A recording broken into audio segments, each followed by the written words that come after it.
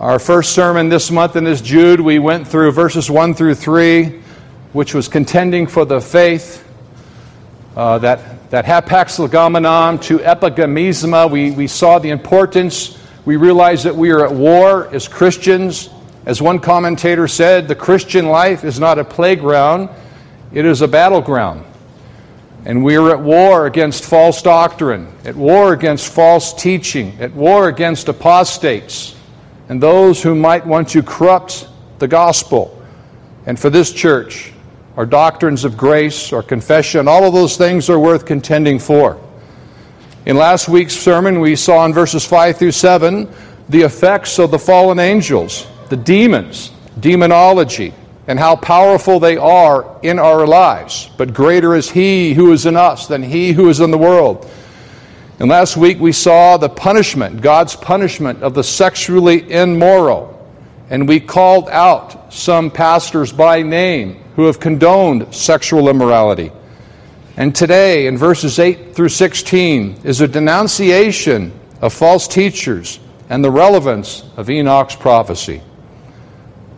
Father, help me. I cannot do this. I'm nothing but a worm in your hand, just a wretch saved by you, our Savior, Jesus Christ, who is the head of this church. We ask that your Holy Spirit will minister to us, edify us, strengthen our faith in you. We thank you for your word, your inerrant, sufficient, infallible word. We pray that we would hold it with fear and trembling as we fear you, God. We ask these things in Christ's name. Amen. To keep this sermon in context, last week we ended with verse 7, which was, just as Sodom and Gomorrah and the surrounding cities, which likewise indulged in sexual immorality and pursued unnatural desire, serve as an example by undergoing a punishment of eternal fire. Jude warned us then, and he's warning us now, of how the sexually immoral will in fact suffer eternal damnation, as well as any other sin that has not been redeemed by Christ. And now beginning with verse 8, he warns of yet another sin among us, more sins amongst this people group, this group of false teachers and apostates. In verse 8, Jude said, "Yet in like manner these people also, relying on their dreams, defile the flesh, reject authority, and blaspheme the glorious ones." Now, these people were obviously not relying on the Holy Scriptures. Instead, they were relying on their dreams, their thoughts, their imaginations that caused them to defile their own flesh with sin. That's why the sufficiency of Scriptures is so important, that we must preach, teach, and practice God's Scriptures. James speaks of how our thoughts can actually give birth to sin. In James chapter 1, verses 12 through 15, it says, "Blessed is the man who remains steadfast under trial, for when he has stood the test, he will receive the crown of life, which God has promised to those who love him. Let no one say when he is tempted, I am being tempted by God. For God cannot be tempted with evil, and he himself tempts no one. But each person is tempted when he is lured and enticed by his own desire. Then desire, when it has conceived, gives birth to sin, and sin, when it is fully grown, brings forth death." But we Christians, church, we have the way of escape.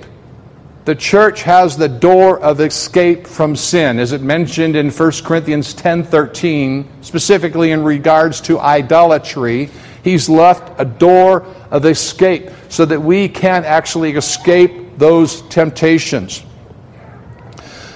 Agreeably, some scholars believe these dreamers here in the text can also be in reference to false teachers whom erroneously claim that they had a special revelation from the Lord, or a vision, or, "Brother, I have a prophetic word for you today." It could mean that as well. In verse 8d, Jude also states that these false teachers reject authority. This is where it gets difficult. Have we had a hard time this last year and a half with authority? The churches across America, the churches in Canada, my goodness, this has been a controversy, when to obey the authority and when not to. We talked about this in many other sermons, but it revisits us today. I'm not bringing it up. The Scripture brings it up. Some scholars believe that Jude here was referring directly to the authority of God. Others believe that he was referring to the governing authorities that were established by God. I believe that he's referring to both. I believe that he's referring to both views, that they are synonymous, that the authorities, the governing authorities, all of them were actually ordained and created by God. Either way, we have to remember that even the governing authorities that were created by God, according to Romans 13 and 1 Peter chapter 2, were in fact ordained by God. But these false teachers that Jude is talking about here, they despised God's authority. And the governing authorities ordained by God, they despised them. Certainly it would be always sin to reject God's authority or the authority ordained by God. But what about governing authorities that God created, such as the government? Yes, it would be sin to generally reject those authorities. However, it would be biblical to specifically reject the governing authorities when they either A, forbid Christians to do what the Scriptures command, like hold a church service, or B, tell us to do what the Scriptures forbid, in other words, telling us to sin, or C, when they go against the Scriptures in any other way. Amen? The Christian has a duty to resist or reject a governing authority that demands us to disobey God, His Word, and that requires us to sin. That kind of disobedience is actually obedience to God. Let me say that again. That kind of disobedience is obedience to God. And that is why we've always remained open during the COVID era. And as your under shepherd, though I'm nothing but a worm in his hand, an unworthy under shepherd, I am to remind us all that we belong to his sheepfold. We do not belong to this world. As it says in Psalm 100, verse 3, know that the Lord, He is God. It is He who made us, and we are His. We are His people and the sheep of His pasture. Amen? But these false teachers in Jude 8, they are in absolute rebellion against God and the government that He has instituted. Being anti-government is in fact sin. Being anti-government is in fact sin. As one author said it this way, and I quote, they are rebels against God and against governmental institutions. Depend on them to be proponents of lawlessness and anarchy. Their names are on the membership rolls of organizations that are dedicated to the overthrow of government. End of quote. Today we know liberal groups like Antifa and Black Lives Matter that desired to overthrow the government. They actually did overthrow some local governments for a season. And no, we do not have to honor Antifa and Black Lives Matter. They're abomination because they are not one of God's authorities. But if we were to be honest with ourselves, church, we have learned that many Republicans and professing conservatives attempted to overthrow the government on the January 6th insurrection of the United States Capitol. Though the rally or the protest itself was not sin. Now, I'm a firm believer in exercising our First Amendment. But the rioters and the insurrectors, that was sin and lawlessness. That was wrong. This is a fine line of how much of the authority of God that we should obey as a church. It's a controversial gray line to some, but it's clearly black and white to many. But it is not a sin to continue a church service. That is the will. If the sin asks us to discontinue church, it is not a sin to go against the will of the government. And that's why we've been praying so much for those pastors in Canada. Praying for those pastors, that God would continue to give them courage. And as I mentioned during our prayer night on Thursday night, Two preachers were shot in Dallas, Texas, while preaching the gospel on a corner in Dallas, Texas. So persecution is here. We don't know how rapidly it will increase, though, but God is sovereign. And we talked about in the sermon last week how the demons have fell. The Scripture talks about these demons, and that God, so to speak, has a leash upon them. We read the confession of faith of what our confession says about the demons. That God has a leash on them. And perhaps He might loosen that leash, metaphorical leash, upon the United States of America. We don't know, but God is sovereign, and He decrees all things. Back to the text in verse 8e, he says, they blaspheme the glorious ones. Full disclosure, church, regarding the sinful acts of those that blaspheme the glorious ones mentioned here. I have been miserably guilty of this. But Lord willing, I repented of the sin many years ago. In my previous days of political activism, I will explain that further. In the ESV, it says that they will blaspheme the glorious ones. And the King James, it says that they speak evil of dignitaries. The NASB says they speak abusively of angelic majesties. So what does it mean to do this sin, to blaspheme the glorious ones? One scholar defined it as this: it is those that speak contemptuously and spitefully against authority, whether it be divine, angelic, or human. End of quote. Similarly to engaging in apologetics and contending for the faith, which was the first sermon this month was so much about, the command to contend for the faith, to agonize for the faith and sound doctrine, it is biblical to call out, rebuke, and expose sin, as well as call out names of false teachers. It is biblical to defend our faith. It is a command to do so. It's not a command to name names, but it is a command to defend solid doctrine. But it is wrong to engage in personal attacks. And this is where I was wrong years ago. It is wrong to call people names just because of the way they look, or because we disagree with them, or that we disagree with them theologically or politically. Let me share with you how I've sinned in this area greatly. Back when Barack Obama won the 2008 presidential election, you would have been right to judge me as a man that seemingly lost his faith.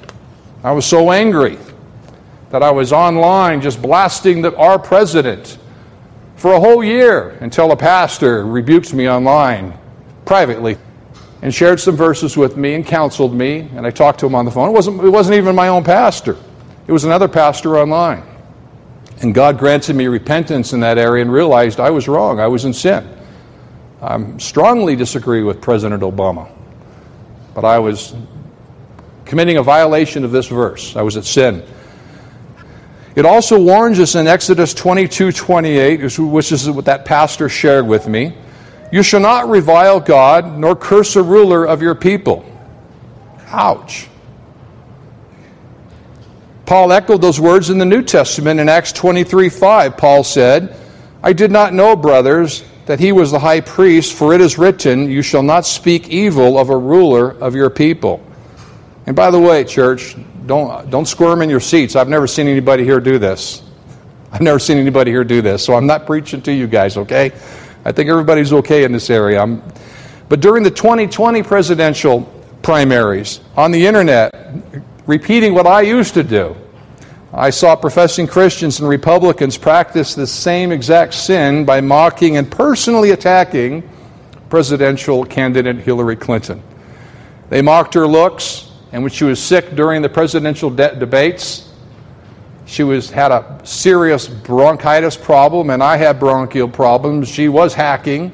I admit she's not the most beautifulest woman, and I admit her cough did sound terrible. But it is a sin to go online and make personal attacks against a person like that. And today, in July of 2021, only by the grace of God so go I see many doing this sin by saying the same things about President Joe Biden and regarding his senior age, senior moments, and lack of cognitive skills. Although I can understand that these are legitimate concerns that we should be concerned about, the one who's the leader of the free world. But there's a right way to question those things, and there's a wrong way, a sinful way of doing it. It's not easy being a Christian, is it? It's easy to sin, isn't it? Especially if you were politically involved in political activism like I was once upon a time. But see, that's what this verse is speaking of. As a church corporately, and as Christians individually, we must oppose sins. We must oppose these sins of those unregenerate government officials. We must oppose the sinful acts and lawlessness that they legislate, these government authorities, such as abortion, homosexuality, shutting down churches, restricting churches. But we are called to do so without being what Jude warned against. Amen? I understand it's not always easy, but only by the grace of God. Again, so go I. Continuing the same context next in verse 9, Jude said, "But when the archangel," it's interesting, last week we talked so much about demons, the fallen angels, and now we're talking about Michael, the archangel. "But when the archangel Michael, contending with the devil, was disputing about the body of Moses, he did not presume to pronounce a blasphemous judgment, but said, 'The Lord rebuke you.'" Michael was no normal angel, church. According to Daniel 1:13, 10:21, and 12:1, Michael was a chief angel. He was a guardian angel. He was in charge of other angels that are our guardian angels today, better known as Michael the archangel. Michael plays a significant role in the battle against Satan and his demons that we talked about last week. It says in Revelation 12:7, "Now war arose in heaven." Now remember, the context of this scripture is always back to verse 3 in Jude 3, contending for the faith. That we're at war. The demons are at war against us. Satan's at war against the church and us individually.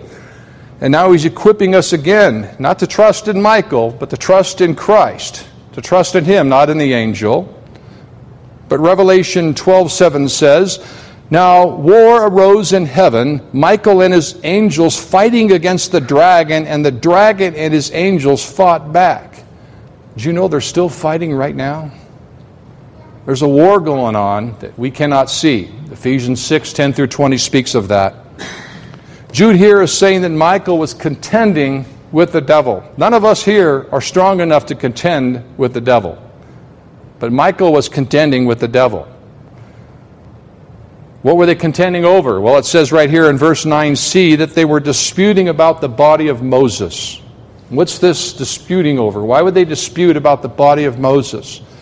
Well, it says in Deuteronomy 34, verses 5 through 6, "So Moses, the servant of the Lord, died there in the land of Moab, according to the word of the Lord, and he buried him in the valley of the land of Moab, opposite Beth Peor. But no one knows the place of his burial to this day."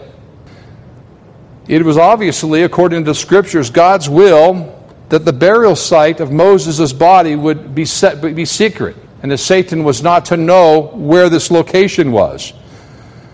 Why? Well, it's speculation. I can only say I'm speculating here.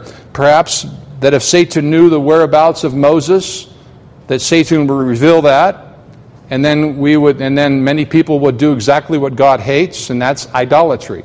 They would idolize the place. Or perhaps, again, speculation, maybe Satan would take the whereabouts of the gravesite of Moses to desecrate the gravesite of Moses. It's unknown exactly why, but we do know this, that God had kept it a secret. Satan knows that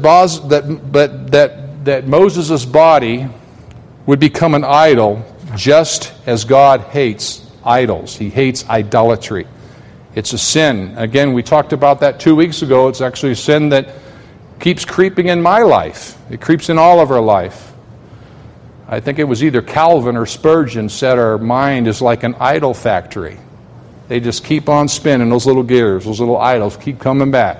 I have to keep on repenting them and ask the Lord to rebuke all of that stuff out of my life. Notice that in the second half of verse 9, Jude says that Michael did not presume to pronounce a blasphemous judgment, but said, "The Lord rebuke you." This is not only important to understand, it's also important to apply. This whole epistle is important to not just understand, but to apply and demonstrate in our lives. This really is all of God's Word is. Even with all the power, the liberties, and the authority that God gave Michael the archangel, Michael called upon the name of the Lord to do his bidding.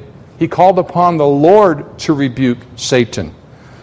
Moreover, we do not tell the enemy, "I rebuke you." I used to do that. I used to rebuke the enemy. And I realize it's not biblical. We have no power. We have no authority. It's Christ, God Almighty. The power is in the triunity of the Godhead. And it is the Lord that can rebuke on our behalf. Next in verse 10 it says, "But these people blaspheme all that they do not understand, and they are destroyed by all that they, like unreasoning animals, understand indistinctively." Well, we're going to fast forward through the rest of this chapter, actually much of it, but what does one scholar say about that verse 10? He said this, and I love this. "Headstrong and brazen, the apostates speak disrespectfully in areas of which they are ignorant. They do not realize that in any ordered society there must be authority, and there must be subjection to that authority, and so they surge forward and swagger around in arrogant rebellion." End of quote. Moving on to verse 11, Jude declares, "Woe to them, for they walked in the way of Cain, and abandoned themselves for the sake of gain to Balaam's error, and perished in Korah's rebellion." Jude says, "Woe to them." This word woe comes from the Greek word ouahi. It is a primary exclamation of grief, and I mean grief. This is the same woe that Jesus used 7 times to rebuke the Pharisees and the hypocrites in Matthew 23. And no, church, Jesus was not always gentle. Jesus is not some seeker-sensitive person, as some suppose. "Woe unto you, scribes and Pharisees," he said. "Woe unto you, hypocrites. Woe to you, brood of vipers. Woe to you, whitewashed tombs. Woe to you," etc., etc. This is also the same woe in the 3 woe judgments shouted out by the angel in the book of Revelation, chapter 8, verse 13. "Woe, woe, woe," the angel shouted. The same woe. The same woes in the woe judgments. In verse 11b, Jude says that these apostates or false teachers walked in the way of Cain. Jude here is comparing these false teachers to railers and murderers. Just as Cain instructed others in sin, these apostates and false teachers instructed others to sin and to eternal destruction via their own false teachings. Jude's escalation of describing their ungodly reputation continues. They have progressed from the way of the destructive animal that it says here to the way of a murderer, and now worse. In verse 11c, Jude compares them to abandon themselves for the sake of gain of Balaam's error and perished in Korah's rebellion, it says. Jude is referring to them going after the errors of Balaam, whom is the covetous, greedy, false prophet mentioned in Numbers 22 through 24 and Numbers 31:16. Additionally, they are compared to the rebellion of Korah in Numbers 16:1 through 32. Many professing Christians today wrongfully believe that it's wrong to be critical. They don't understand the value of discernment, and that discernment comes from the Lord. And discernment greatly involves critical thinking. Again, we are His sheep. We belong to His pasture, not to the pasture of this world. In this epistle, Jude again continues his exposing and rebuking of these apostates and false teachers et al. Next, in verses 12 through 13, it says, beginning with verse 12, "These are hidden reefs or spots at your love feasts, as they feast with you without fear. Shepherds feeding themselves, waterless clouds, swept along by winds, fruitless trees in late autumn, twice dead, uprooted, wild waves of the sea, casting up the foam of their own shame, wandering stars, for whom the gloom of utter darkness has been reserved forever." These hidden reefs, or spots here mentioned in verse 12, are the Greek word spilos. It is a noun feminine, and it is another hapax legomenon. This epistle is full of hapax legomenons, meaning that it's used only one time in the Scriptures, and right here. The spot or reef is like a ledge or a sharp reef or rock in the sea. In other words, these apostates, these spots and hidden reefs or apostates or false teachers are as dangerous as a rock or a coral reef not seen underneath the ocean waters, like the Titanic. Hence, they can tear a hole in the ship's underbelly. Recently, there was an incident just in Catalina Island where some of us actually went to recently for lunch. And a boat got too close to the rocky, sharp reefs, and the big white waves slammed it down and crushed the boatman and killed him against the rocks. That's what these false teachers and apostates will try to do to the church, to crush you with these spots, these rocks, and these reefs. These apostates, these railers, and these false teachers will try to make a shipwreck out of your church, out of your ministries, out of your families, your marriages, and your lives, as well as your businesses. Therefore, speaking against them is a righteous thing to do, as we've been doing this month. Verse 12a says they will even join us in our love feasts. What is a love feast? That these enemies, these false teachers, will try to join you in your love feasts. Our church, as you know, we used to have them weekly, but now we have them monthly. We have love feasts on our prayer night service. But we don't allow just anybody to join our love feast unless they're part of our church or Christians desiring to be part of our church. Yes, we gladly receive newcomers into our church, but we must be watchful of whom comes to our church. And so let us fast forward through verses 12 through 13. In verse 12d, Jude says that they are like waterless clouds. That's interesting language. These false teachers are like waterless clouds, because a cloud without water is unreal. A cloud without water is not a cloud. It's fake. It's false. They deliver deception, not water and life. Jude implies these trees look like nice trees, that they are fruitless. Nonetheless, they drink water and eventually they die and they are uprooted. Verse 12e says that these people, or they, are like swept along by winds. Kind of reminds me of the chaff in Psalm chapter 1. They're blown away like the chaff. Verse 12e says that they're swept along by the winds. The Lord does not want His church to be deceived by these false teachers or apostates or compromisers, and that they are swept away with the winds. The Lord wants us to be solid and steadfast in the faith, to be solid and steadfast in the faith and in sound doctrine. He wants our church to be in unity with churches like ours. Let me make this very clear. We are not called to be in unity with all of the other churches. We are called to be in unity with churches that are like-minded, that embrace the doctrines of grace. And I have a hard time being in unity with non-confessional churches. That's very important. That is our doctrine of faith. Our exhausted, comprehensive statement of faith is our confession of faith. But there is one church that we will all gather together one day, and that is the universal church. One day in glory in heaven, we will finally figure out who really was saved and who wasn't. We will be every person sitting in this congregation that is blood-washed, repented, born again, follower of Christ, written in the Lamb's Book of Life. You will one day be with the entire universal church in glory with Him.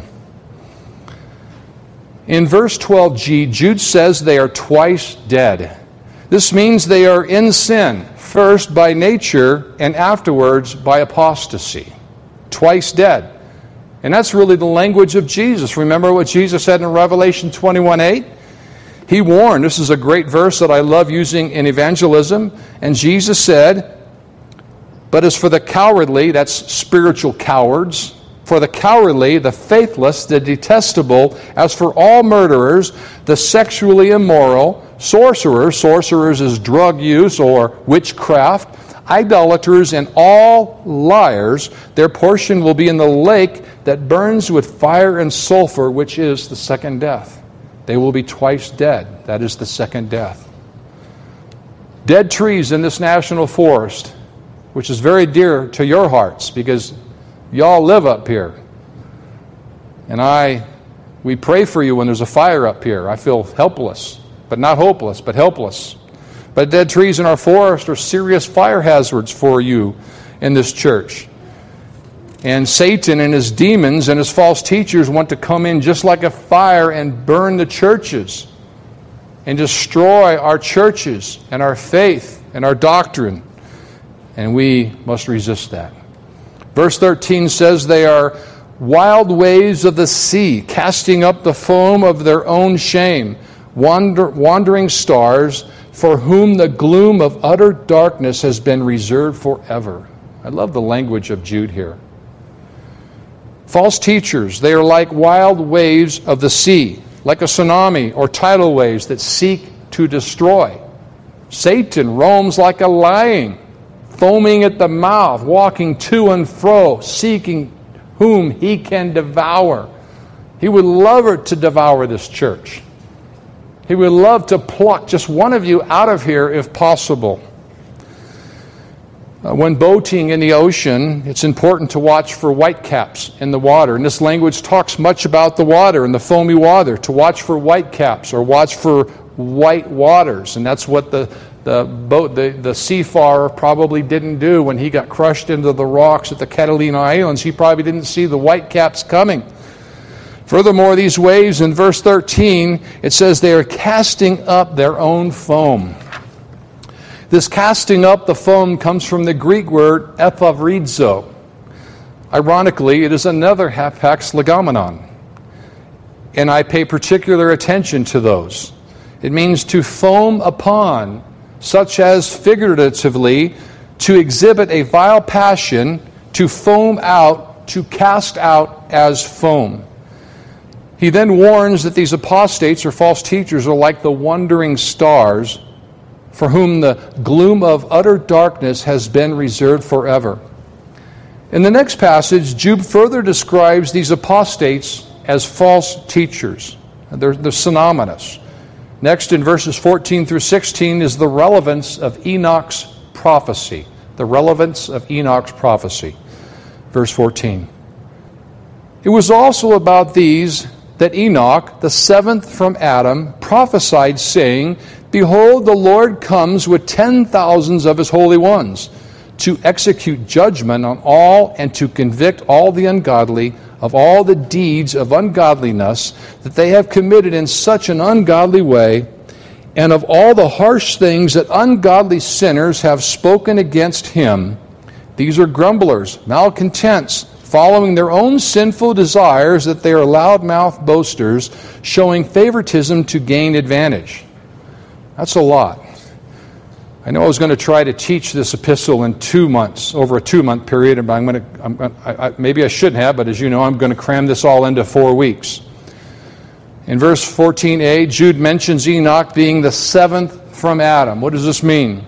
Jude here is most likely referring to the genealogy mentioned in Genesis 5 and 1 Chronicles 1 through 3, that Enoch was the seventh in order, Adam being the first. And after Adam, after his fall, what happened? Sin came into the garden. Thank God for the final Adam, Christ, whom saved this church. So what does verse 14b mean? Behold, the land comes from 10,000s of the holy ones. Well, the answer is in verse 15. Verse 15, it warns of an execution of judgment an execution of judgment that is coming. It says, on all, and to convict all the ungodly of their deeds of ungodliness. Amen. This church is eagerly waiting for the second coming of Christ. Raise your hand if you're waiting. I am. Amen. Praise God. Everybody but Theo raised his hand. But he's got to pass because he's just such a youngster. Praise the Lord. We're all eagerly waiting the second coming of Christ. The ungodly are going to be judged, and His saints, His elect, is going to be brought up to be with Him, with the Lord. In verse 16, Jude said, these are grumblers, malcontents, following their own sinful desires. They are loud-mouthed boasters, showing favoritism to gain advantage. Well, there's a lot in here. Regarding verse 16a, some of your translations say that this grumbler is a murmurer. It calls the grumbler a murmurer. It comes from the Greek word gongustes. It is a noun masculine, and it is yet another hapax legomenon, used only once in the Bible. This is a person that grumbles or murmurs, one who complains against the will of God. You know, it is a sin for a Christian to grumble and complain.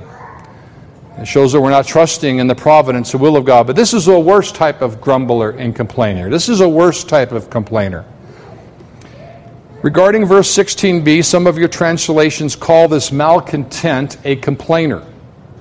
This complainer is yet another hapax legomenon, which means to be a blamer or to display a blaming fate, or to be a chronic complainer, or one who is discontented. This is a person that's not trusting in the Lord, obviously. I can assure you that every Christian, including myself, especially me, has displayed these bad attributes described in this passage. However, the key element to look for is consistency or frequency. Are they continually known for this grumbler and complainer? And what is their motive? What is their intent? Though we rarely know what their motive or intent is. Verse 16c suggests that their motive is following their own sinful desires. In other words, they are more than just grumblers or complainers, which we're all guilty of from time to time. They are against the will of God. They're grumbling against the providence of God. And they're following after their own will and the lusts of their own flesh. Another indication or evidence of this person or people group is they're further described in verse 16. And I like what Rushdoony said about these grumblers, and I quote, Jude calls attention to the evil character of these false leaders. First, they are grumblers, complainers, whose pretense to greater holiness is based on their supposed sensitivity.